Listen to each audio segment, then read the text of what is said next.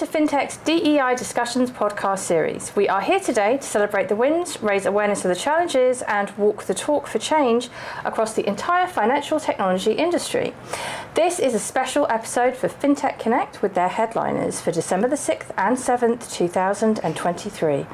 Today, we are joined by Mark Hipperson, founder and executive chair of Ziglu. He is here today to tell us how he walks the talk for inclusion across the sector and what more he wants done. Mark, it's great to have you with us. Great to be here, Nadia. Yeah, thank you. Tell us about Ziglu. So, quite a big build-up, really. So I hope I can deliver on what I've been built up to. So what Ziglu does is it's a personal investment platform that enables you to be able to buy cryptocurrency as our first asset class, but we're moving into different asset classes as well, so stocks and shares and ETFs and things like that, built on a core banking platform as well. So it allows you to be able to do currency, allows you to do payments, and to do general banking as well as offering you cryptocurrency. But as I said, we're about to move into different asset classes as well. Cool. We launched in 2020. Yeah. We were the first company to be regulated in the UK to do both crypto and e-money. And then we were regulated across the whole of Europe via Denmark to do the same things. And now, as of I think over the last couple of weeks or so, because the financial markets regime has come into effect most recently, there's not many people who've got the ability to take on new customers in the UK for both crypto and e-money, and we're one of about two that is able to do that currently. Wow, so exciting times for you then. Indeed. The first to do things, now in the best position. This is sounding super positive. This is another business that you have founded. Like, you've got a really exciting career journey. Could you give us a couple of snapshots? Okay, I'll go back because it's quite relevant to some of the things I think we're going to cover later in the conversation, actually. So my background is in what I call big banking, old school banking. So after doing computer science at uni, I then went into Barclays Bank, where I finished up the head of technology for the Barclays Group and deputy CTO for Barclays UK. I then left to found and sell my first technology business, which was an internet banking business, in 2003. Then I ran a consultancy business for a few years, and then I founded, along with the management team, a founding team, Starling Bank, back in 2015.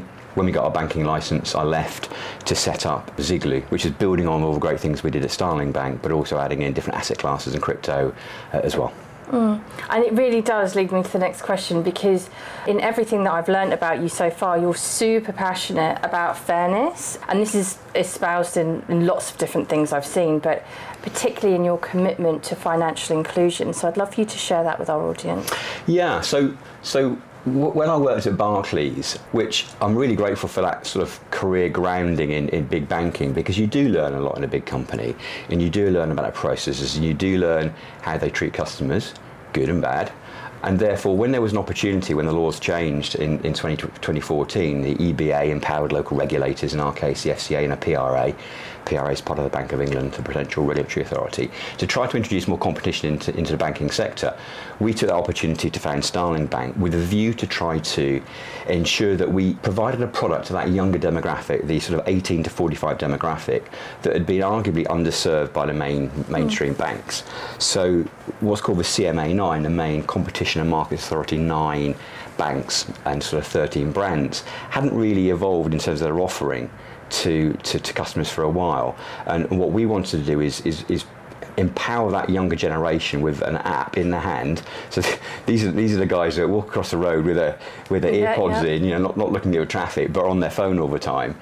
I'm typecasting and stereotyping, of course. Familiar with this. But people who are familiar with their phones, like apps on their phones, that really didn't have an app-only app that enabled them to be able to manage their money in a more simple and straightforward manner. And I think, if you look at the banks at the time that sort of came off the back of, what we were doing, Starling, I guess Monzo, and to an extent Revolut, that's not a proper bank yet, of course, although it's trying to be, we genuinely tried to changed the way that people interacted with their bank and made it a more positive experience. I made it fairer in terms of the way that we did things, and fair insofar as not ripping people off. One of my pet hates is the fact that whilst we've got a good relationship with the regulators, and I think the regulators are pretty damn good in the UK, this sort of benchmark of European standards in terms of regulation, what they do is just make sure things are transparent to users and consumers. They don't necessarily operate on what's fair and reasonable and moral.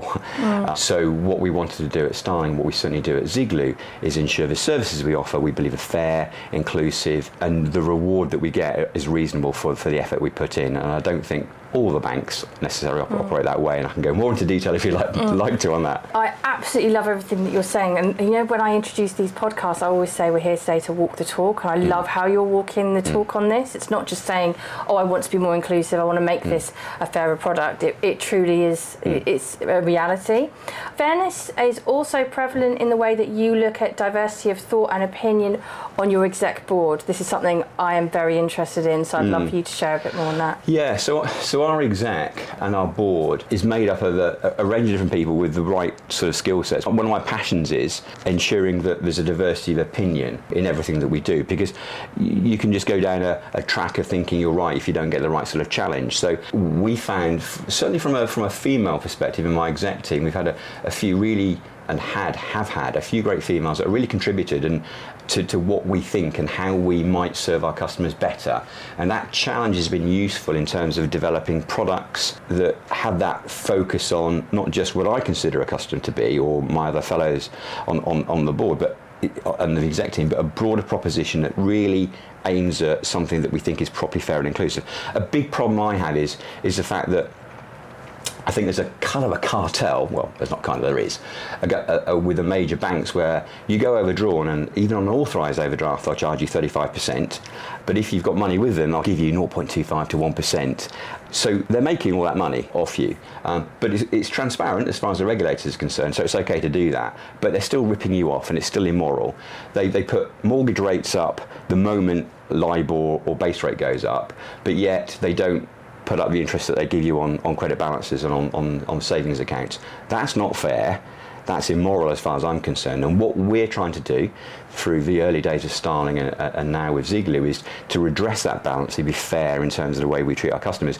And you need a different range of views to be able to do that. It can't just be, white male 50 years old that's coming up with that sort of opinion. It has to be a diversity of views to work out what's the right product to serve that market, and what will it look like in 5 years' time, and how do we evolve that. And I love everything you say with that, because it's just about learning different individuals' experiences and knowing how to cater to that. And I genuinely do find I haven't thought about everything when I get another opinion. Oh, I hadn't thought about that. Yeah, okay. I might not agree with it, but if that's represented by one or two people in my exec or in my heads off function, then maybe I should have thought about it, because my customers are thinking that, therefore I need to think that. So it is quite useful in that regard. Yeah, really powerful. So tell us a bit about what you're going to be speaking about at FinTech Connect this year. I'm going to be speaking about how to build a bank. Yeah. Because it's one of the things that I guess not many people have done from scratch. And Starling were the first bank, I believe, in the world to build a banking platform from scratch, host it in the cloud.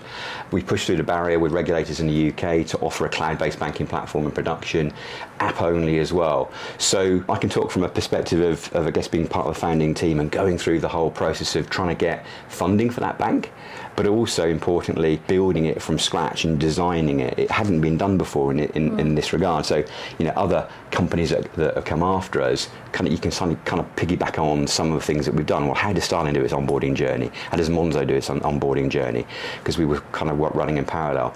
But so they've got the advantage of seeing like best in breed. But when we were coming up with it, it's actually quite difficult to start to think about how one might authenticate yourself to a new bank when there's no other means of validating. You can't go into a branch and show your passport. And I remember years and years later, I went back into Barclays to open a business account for one reason or another. I can't remember what it was now. And I had to literally go into my branch. I've been with Barclays ever since I started working with them when I was young. And I had to go back in with my passport into a local branch, and then I had to identify myself to this guy in a branch, where with us you can just do it in the app. And so leveraging technology to make it easier for people so that no matter where you are, if you're near a branch, you're not near a branch, if you're sitting on your sofa at home, or you're disabled, you can't get in. So coming back to being fair on people and making things easy for people, that's what we were trying to do. And I think we saw in COVID when people couldn't go into branches, we were taking on customers like you wouldn't believe, because there was no other means for those more traditional banks to take customers on, because they were used to them going into branches. So technology enabled us to be able to leapfrog many of our competitors, and that sort of inclusive way of thinking about people. How do we make it easier for people, consumers, to be able to go about their day-to-day jobs and lives was a key aim of what we wanted to try to achieve. Yeah, brilliant. Super excited to hear more about that on the day. And for you, tell us a bit more about FinTech Connect. I love it. It's a great event to go to, but what do you hope to gain when you are there? Well, the supplier aspect, suppliers and partners, I like to see what are they doing now that they didn't do last year. So we have a range of ecosystem partners that we integrate with to be able to deliver a complete solution set. So it might be partners that do KYC or AML, that's know your customer, and anti-money laundering type software. We might have some crypto partners there. We might have partners that do cards and payments and processing. So what are they doing now that they didn't do a year ago? How have they evolved? How do they see the market? What are they seeing the problems in the market? Are quite useful for me to see whether I'm aligned with that. But then some of the speakers, some of them will be the big banks, and they'll have these, they'll have their crypto functions. They've never done anything, of course, but they have the heads of crypto. But what are they thinking about? What are they thinking and what are they saying? Have they got a view that makes me think, are they serious about getting into crypto at any time from a B2C perspective, or are they just talking the talk still? But understanding the temperature of what the big banks are thinking and doing, but also importantly other fintech people and players as well. So where's the thinking at in terms of AI, for example, which is obviously quite big at the moment and will continue to be a sort of a challenging area to think through how it might help us and how it might hinder us in the future. But what are people thinking about the implementation of that in their respective businesses, and just a general feel of where we are. It's sort of quite a broad mix of people that go there and talk there, and it's just a generally interesting place to sort of get some opinions.